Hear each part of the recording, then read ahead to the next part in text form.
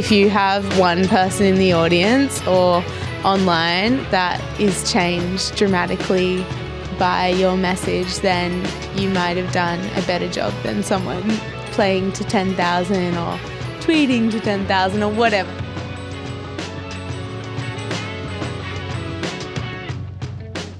Jack River, aka Holly Rankin. Poppy. Thank you so much for joining us for the 1 Year Later podcast. Thanks for having me. So it's been just under a year since you released your debut album, Sugar Mountain. A little over 12 months since the last instalment of the Electric Lady Festival. 2 years since your keynote speech at the Industry Observer Awards. And in August last year, you were appointed as an APRA AMCOS ambassador.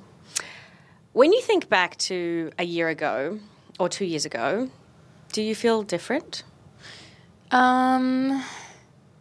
Yes, I feel different in that I had a lot of, vision for this album and a big intention for it, put out quite a bold message inside it, and I didn't really know how that would be taken. I was quite afraid, and similarly on the front of Electric Lady and Grow Your Own, I guess I was feeling like, okay, I've got these businesses and ideas, and are they going to be responded to well? And also just in general, it's just like 2 years ago and a year ago, I felt like, do I have a place in this industry? Is my story going to connect? And I feel like, the past year and 2 years have told me that it has, and now I just feel like there's a lot of incredible opportunity around, and people that I work with and the industry are really supportive of my ideas, my weird ideas. Yeah, it's so fascinating that you say that, because I'm thinking back to your TIO Awards keynote speech, and I'm thinking about a couple of things you mentioned in that, and it was very, very powerful, because you'd come from this place of, I'm an artist, I'm also a business owner, I'm a CEO essentially, I have multiple companies in your events that you run, and you gave this really beautiful but kind of unnerving analogy, I guess, where you talked about Australia's tall poppy syndrome.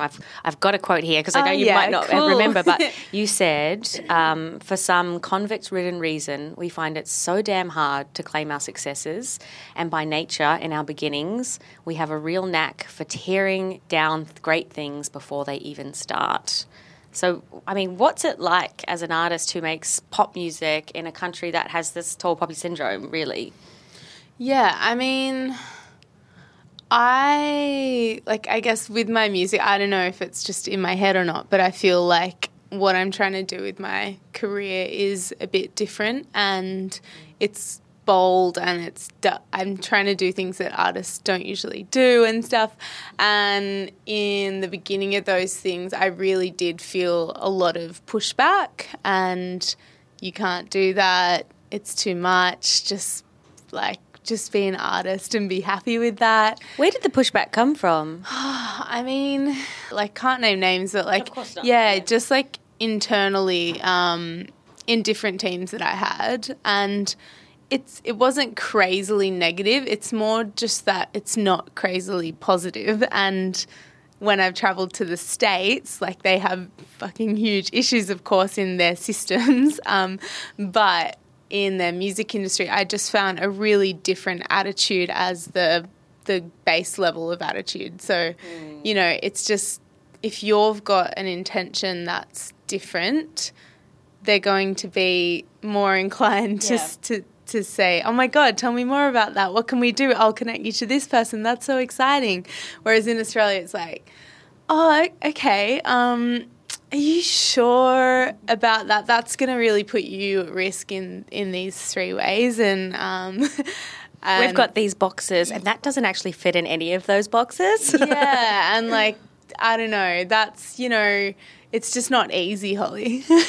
And it's not easy, but yeah, I've found that, I guess, since I've just tried to push and surround myself more with people that really do kind of believe in what I'm doing or have that mindset, I'm less related to the tall poppy feeling. But still, as an artist, I do really feel, especially as a pop, alternate, whatever artist that's in Triple J land. Which is an amazing thing, by the way. Yeah, which is so incredible and awesome. But also Australian artists really need to make their business viable and to reach more fans. We need to grow those artists into our other areas, like our commercial kind of stations and media and the way we perceive our Australian pop. So I don't know if am I just rambling in some weird direction, but basically I think, you know, the tall poppy thing really does hold back artists from reaching different heights and doing different things with their career unless the artist is like crazily pushy and bossy and you know, just doing it themselves. But is it pushy and bossy, or is it just, you know, understanding that your songs and your music is your business and you need to lead the way? Yeah, really? that's right. I mean, yes, that's exactly. But it can be perceived as that, and it's totally difficult. Sometimes, especially when you're a woman, it can be perceived as bossy. Absolutely. It's taken me a couple of years to find the confidence to, like, stop thinking of myself as crazy and bossy. Rather, I am determined and organised and interested in, you know, the right functioning of my business and furthering it and kind of, I don't know. Yeah, that's a really long answer to the question. No. But, yeah. And, well, that makes me think about your team that you surround yourself with, which is obviously a very important thing for you to do. Is your team different now to what it was, say, when you were doing the Industry Observer Awards keynote? Has your team changed much? Has it grown? Is your core team the same? 2 years ago. Yeah. I'm just trying to think exactly. It might have been changing at the time. As this is an industry podcast, I'll say I'm working now with my third management team in my career, which is something that a lot of artists go through, but something that I've driven, and I'm still really great friends with both my previous management teams, but realised at two different points that I needed to change that in order to feel comfortable that my team was supporting my vision. So, and it's amazing that you were supported in that as well, of like, this is the vision that I want and this is what I need to go after. And you had that supportive team around you of going, absolutely, follow your dreams. Yeah, and like it was really hard. It's really hard to change teams in any way. But if you're feeling it, I think it's really worth facing those fears or those thoughts or feelings or whatever in any business, but in music especially, the team structures are fucking weird. Like, there's no job security for an artist, really, and changing a team is like jumping into an ocean without a lifeboat. Yeah, and you just, there's not, I mean, a lot of managers don't have, not that degrees matter, but like, you know, it's hard to try someone out for a job and you sign up to a pretty serious 3-year commission deal when you've got no, you know, you hopefully put a trial in your agreement. But yeah, for artists, there's not much security or safety in any deal that you're in for you. Yeah. That's a really great thing. I didn't even know that there was a trial option. I think that's really important for some of the emerging artists out there that are listening to go. And how long is that trial period, if you don't mind me asking? I mean, I think my last one that I got in my contract was maybe 3 months. Great. And then you know whether you vibe each other and whether it's working? Yeah, because once you click into a management deal, if you want to terminate it, there's post-term commission clauses. So that's a really important part of a deal that if you don't have a trial and you want to leave, then that manages, you've signed away commissions after your termination. So, yeah. And I bet you know some horror stories of artists who are like, oh, what did I do? Yeah. You know? Oh, my God. I could do a whole podcast on management, label and publishing deals, which maybe one day we will do because, I think being really aware of your team and your deals, those things, once the project grows, which my project's growing now to a point where I'm looking every day at our budget and our, you know, projections and understanding how my creativity exactly works with my rights and finance and stuff. And that is absolutely fascinating to me because I have to do budgets and stuff where I work at the Bragg Media and I am terrible with numbers, like Luke, maths. who owns the company, he will tell you that he, has to hold my hand through quite a lot. And I'm just not a maths kid. I'm an English kid. Same. And that's fascinating to me that you're like this creative, but then also you're looking at budgets and finances and like all power to you. God, no, I'm not. Two brains I'm an firing at the English same kid. time. I'm an English kid. Okay. I'm not a maths kid at all. But I've through working on 3 businesses and Jack River for working on it for so long, and being an artist that's hyper scared of the non-security of the job, I'm trying every day to get better at it. And I think that I do get someone else to actually make sure those documents work. But watching how money flows and roles flow and rights flow is more of a story to me and more of a creative, relationship with business. It's not. Yeah. I've, really always trying to depart from being scared of maths. Yeah, totally. Yeah. Susan Haven from Chug Entertainment. I love Susan so much. She's amazing. Yeah. I have a big crush on her, and she knows it, so it's fine.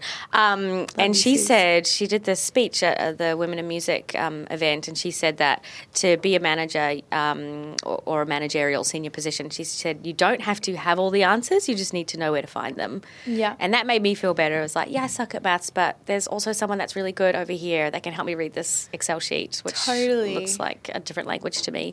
Yeah. Yeah. No, and I think it's just also following your gut. I think Susan's a really incredibly intuitive person, and she asks the right questions when you're sitting with her, and she has these piercing eyes that make you tell the truth about stuff. And yeah, I think and I work really closely with Jess DeCrow on Grow Your Own and Electric Lady, and she's very similar in that her talent is people and asking you questions.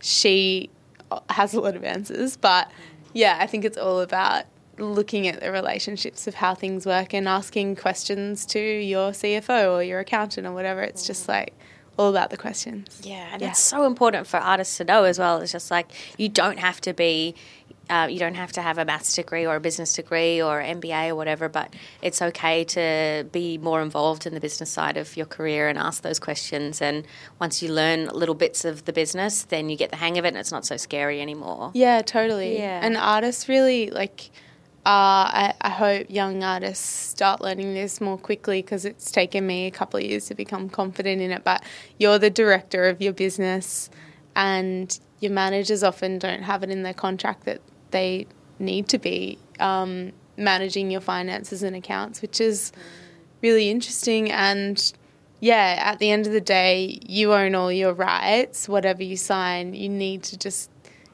it's your job. If you want to be an artist, you need to be a director of your small business as well. Literally, there's no way around it. So you've got to get good at it. Totally. Yeah.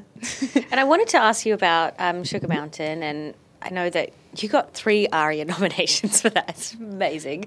You're recently nominated for an APRA as well. I know when you were doing interviews around the LP, you talked a lot about the story behind it and how it's kind of an ode to youth, and about your sister as well, and how you lost her when you were 14. And I wondered how that experience of talking about it so publicly changed you.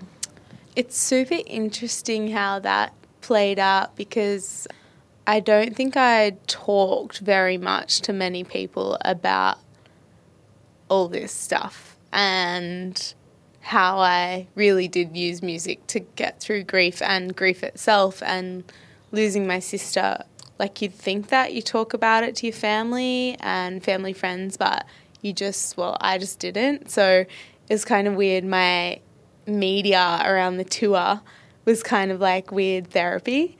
And that's kind of strange, but it was also really liberating, because it's therapy, with kind journalists who really get it. It was really a really beautiful process to talk to strangers about this hyper-personal thing, and then have other strangers connect with those stories and kind of write to me really emotional stuff about them losing their mum or sister or dad or whatever it was they went through. So I found the whole process really liberating, and I felt more at home in the world to be complicated and honest. Yeah. That's a beautiful thing because, I mean, I think Australia has some really incredible, sensitive journalists who are, you're definitely in good hands, and it could definitely go the other way if you didn't have the right person in front of you really understanding what you're going through and understanding that you're opening up your heart to them as well. It's such a beautiful thing for you to be able to do, but also such a beautiful thing for a journalist to experience, because that's what a journalist really wants to know. They want to know really what is the meaning behind the record, how did it all really come together, and for you to be so open and share that stuff, I think that's such a gift to Australian music. Yeah, that's really nice. Yeah, it was cool. Lucky. I mean, there were some, it is hard doing, say, a press day with a story like that, and you have an awesome conversation, and then the next conversation is really, say something funny, and then talk about death, or, and I think that those journalists need to wake the fuck up. And are they the radio ones? Yeah, it's mostly we've got 5 minutes, quick. Radio, and I just wonder, how does Florence Welch or, Lana Del Rey or whatever, those kinds of people that seem really introverted and really committed to their space, do they do those commercial radio interviews? If they don't do it now, they would have when they started. Yeah, it's really uncomfortable. I can imagine. But I think I listened to a radio interview of you that was turned into a podcast, and you literally, it was great. You were wonderful. It was around Groove in the Moo, and you literally had 3 minutes of time. That was all the block that they could give you, and it's incredible because you've got these touch points of the tours coming up. Yes, singles doing great, but also they, are trying to get a story from you as well. Yeah. It's pretty weird, but I mean, the importance of long form journalism is very high in Australia, and also podcasts. So it's such a beautiful way of telling a story about an album as well. So yay.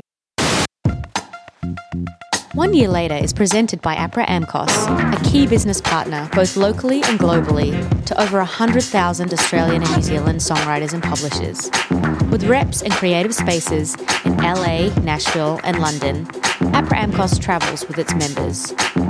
Whether you've relocated or it's just a flying visit, APRA AMCOS can provide space to members and their teams on a short-term basis in a fantastic location. Go to apraamcos.com.au for more info.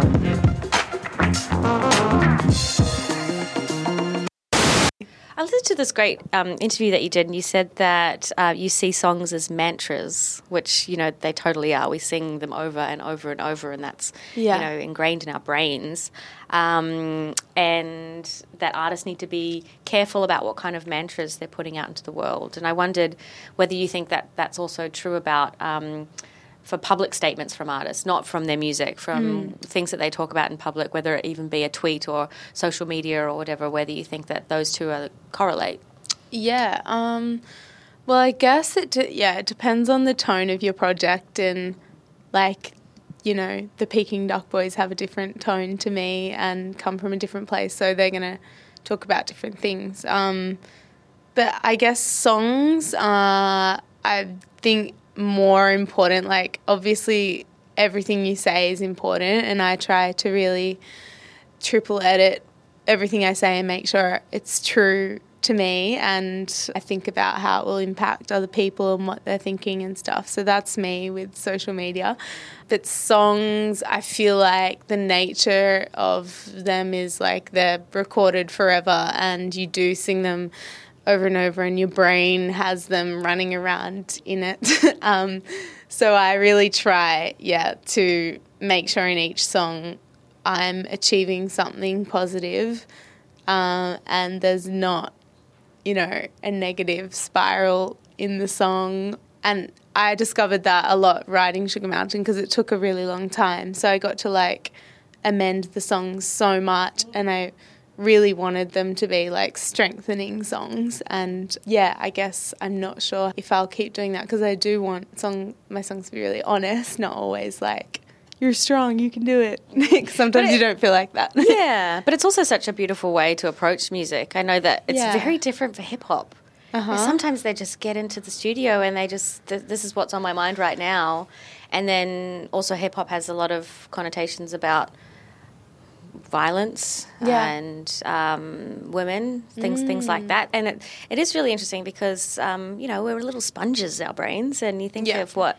I remember as a kid, I can't even remember the name of the song, but the lyrics were so dirty. And I used to sing it over and over. And I remember my dad was like, what the hell is that the late singing? 90s and early 2000s sounded that great. hip-hop? But the lyrics, I mean, I don't know. Yeah, all the weird R. Kelly stuff that, like, in year 6 at the school disco, we knew all the words and we didn't know what they meant. But looking back, they're not nice mantras for young kids. I won't say women, like, to single us out, but, I would not want my daughter singing some of the shit that we listen to, and all about free speech and expression, but that's where equality needs to come into it. And as a songwriter and a human, I'm just really passionate about spreading the message that I think needs to be spread, as well as being honest. The amazing thing about you is that your songs are just so good as well.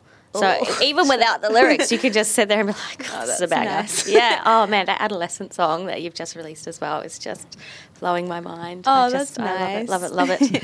I wanted to talk about your APRA ambassadorship as well. So, when it was announced that you were becoming an APRA ambassador, you noted that your top tips for female entrepreneurs was not to compare yourself with anybody. I'm reading this now. Don't change yourself for anybody but yourself, and focus on your career and work. And I wondered, is that something that you've struggled with? Yeah, probably definitely struggled with that, especially early on in my career when I really did see, other females and male-led projects like it was some kind of competition, for us to get at it on Triple J or, like, sell out Oxford Art Factory. And there's still so much of that around. Yeah. And, like, I think it's just, especially in our industry, it's probably different if you're, like, literally in a competition with someone, but it's, like, not a competition.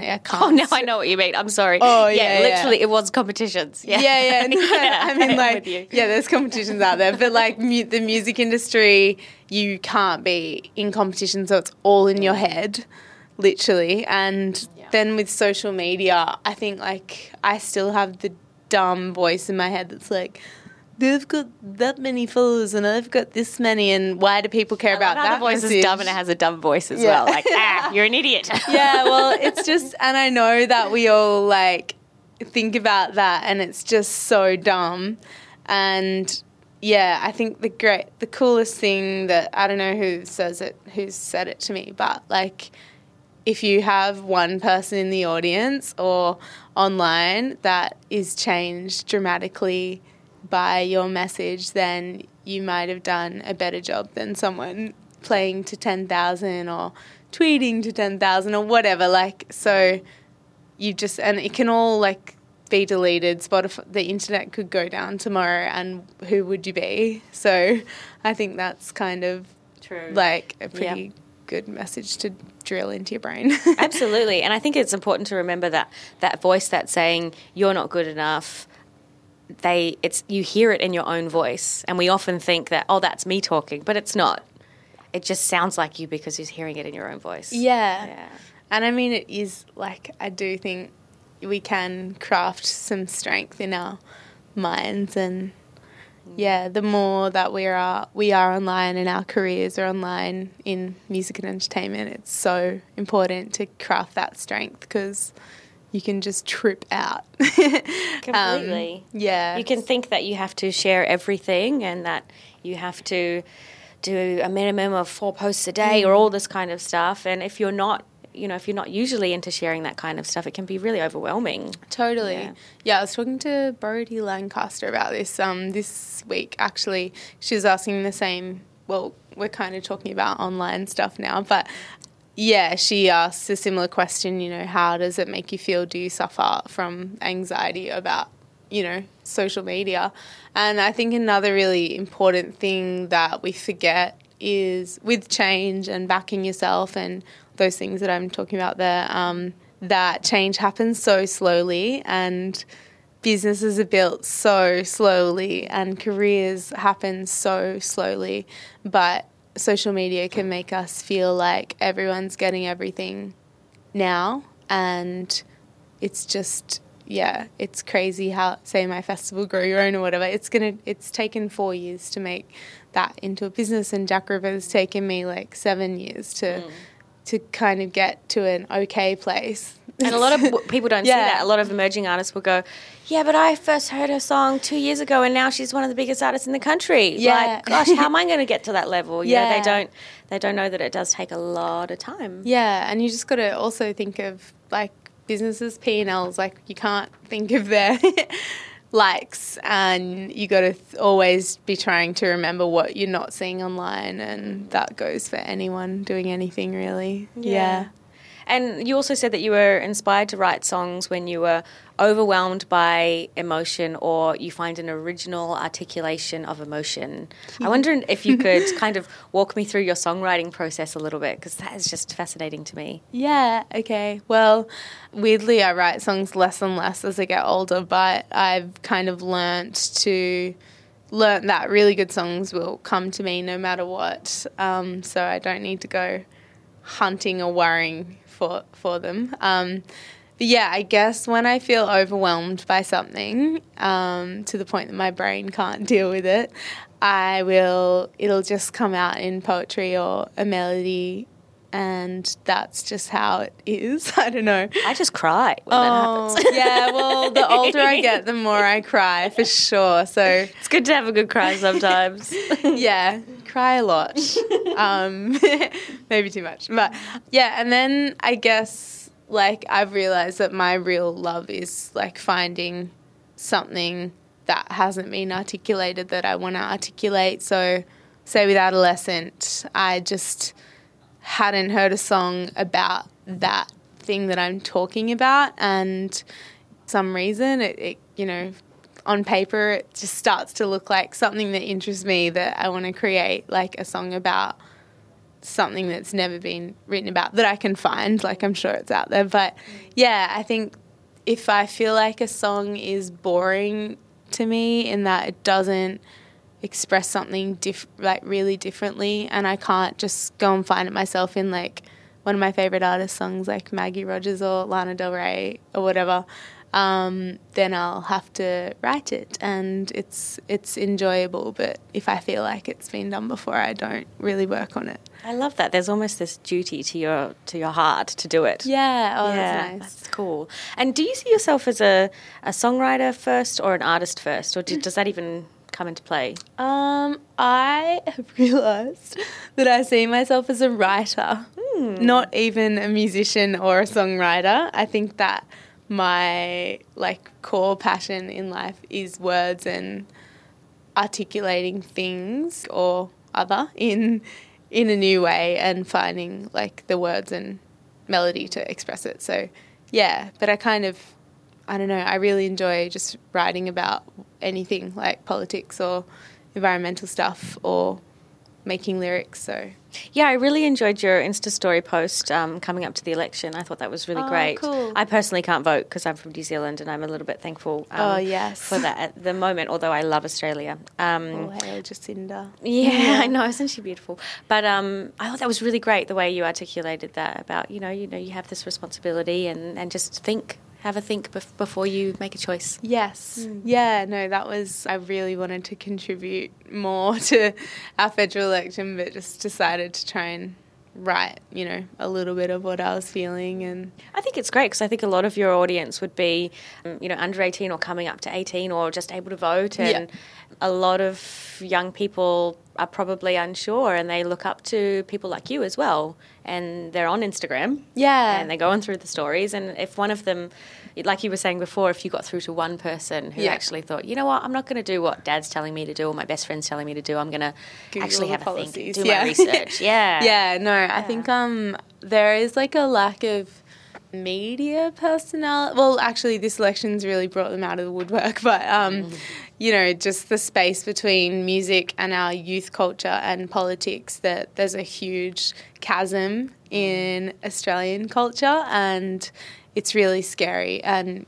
again, the music industry within warns not to ever post anything political because it might shy, certain fans away. But that's there's so much going on in the world right now that keeps me up at night that I'm really, really keen to start to walk into that chasm a bit more and just take the risk. Yeah. Well, I think a lot of fans want to know where their idols stand as well. We have this publication called Don't Bore Us, and the audience is largely young women.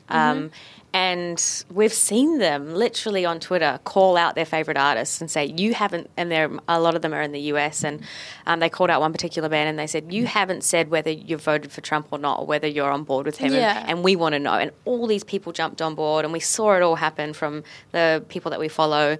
And it was very important for them to know where their favourite band stood. Totally.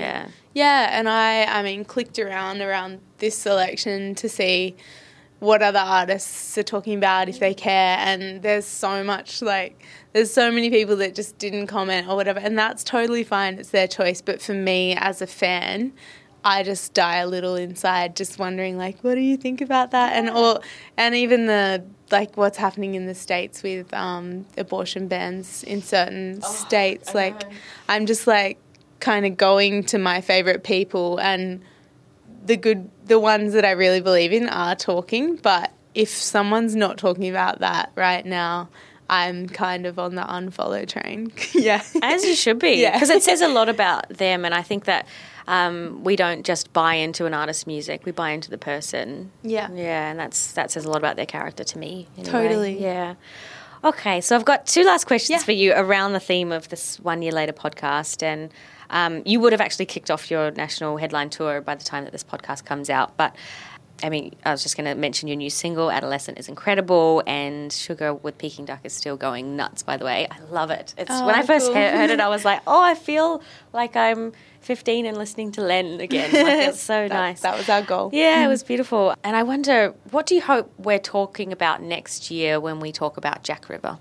Jack River. Oh, God, it's a hard one. Tall poppy syndrome kicking in right about now. But I guess we've touched on it a lot in this convo, but I really want to, on my next work, step into the space of social issues alongside my music and really explore how I can bring to life things I'm interested that aren't music and couple them with music. So yeah, I have some really fun things planned for later in the year and moving into 2020.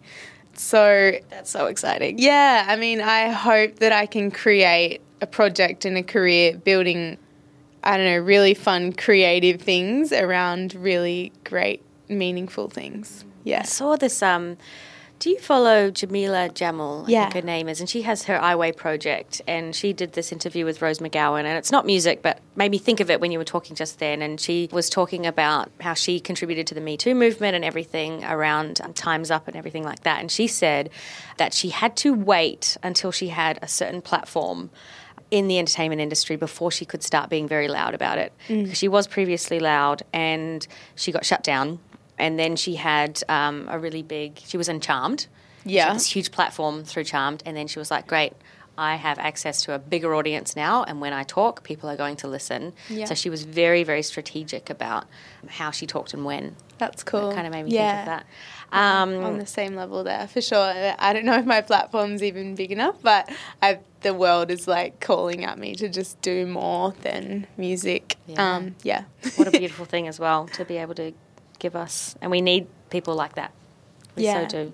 And what do you hope we're all talking about next year when we talk about Australian music industry issues? Okay. Let me think of one out of the many.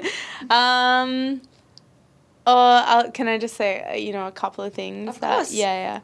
I think that the conversation and action around equality in music has really improved over the past 2 years on playlists and lineups, but I think that there's still a lot to be done in the industry and music business, and encouraging mindset shift in how young musicians or business people see themselves fitting in. So I don't know, that's a bit open-ended, but I still care about that a lot, and we're working on that in Electric Lady. I think that I'm personally passionate about musicians really learning their rights. There are a couple of really interesting things happening around neighbouring rights, and in general, I don't know, I think there's a lot to be done with Australian musicians learning their business and being inspired to change it and look at how the digitalisation of music should affect commission structures and stuff. So I don't know, a bit complicated, but that's the problem. Yeah. It seems complicated, and perhaps it's just, a bit of transparency is needed, or artists need to do a bit of digging, and then it won't seem so complicated, at least to understand. There's just a lot of change right now, but artists often shy away from talking about their businesses. And that's a big problem, because we have a lot of opportunity right now. As things are changing, we need to change as well, how we do things and think of our teams and how it all works. And I had one more thing, but I mean, I think the Tall Poppy thing and looking at how government and policy can contribute to getting more Australian artists on commercial radio and encouraging radio and TV to really, expand into the alternative pop scene and stuff. Totally, because the talent is there. Yeah. Like, look at your music. It's there. Oh. It's right there. They just need to playlist it. Yeah, I think, I don't know, there's lots going on. Oh, pill testing, add that to the list. Please. Yeah. That's been really interesting as a festival owner to watch that unfold and watch the inaction by the government and police. Hopefully we'll see that change. And can they just look at Groove of the Moon Canberra and go, yeah? Or can they just look at the UK? Yeah, totally. Oh, there's enough to look at for sure. The Australian Festival Association is a great new asset to the industry, and they're doing a lot of work to work with government on that. But that's, something that's really serious and creating death in our industry, which is, it's so important to look at. And again, artists need to get involved in that conversation as well. Yeah. Sorry, they're all my things. Yeah, and I think, what, we did leave it on a really heavy note, but I think we left it on a really important note. Yeah, so, just go get out there and read stuff and do stuff. Do your research. Yeah, do your research. Thank you so much. Thanks so much for having me. If you write or perform songs, you need to connect with APRA AMCOS. The music rights organisation collects songwriting royalties for over 95,000 songwriters and composers. It also supports music creators through networking events, workshops, mentoring sessions, and grants programs. Go to apramcos.com.au to find out more.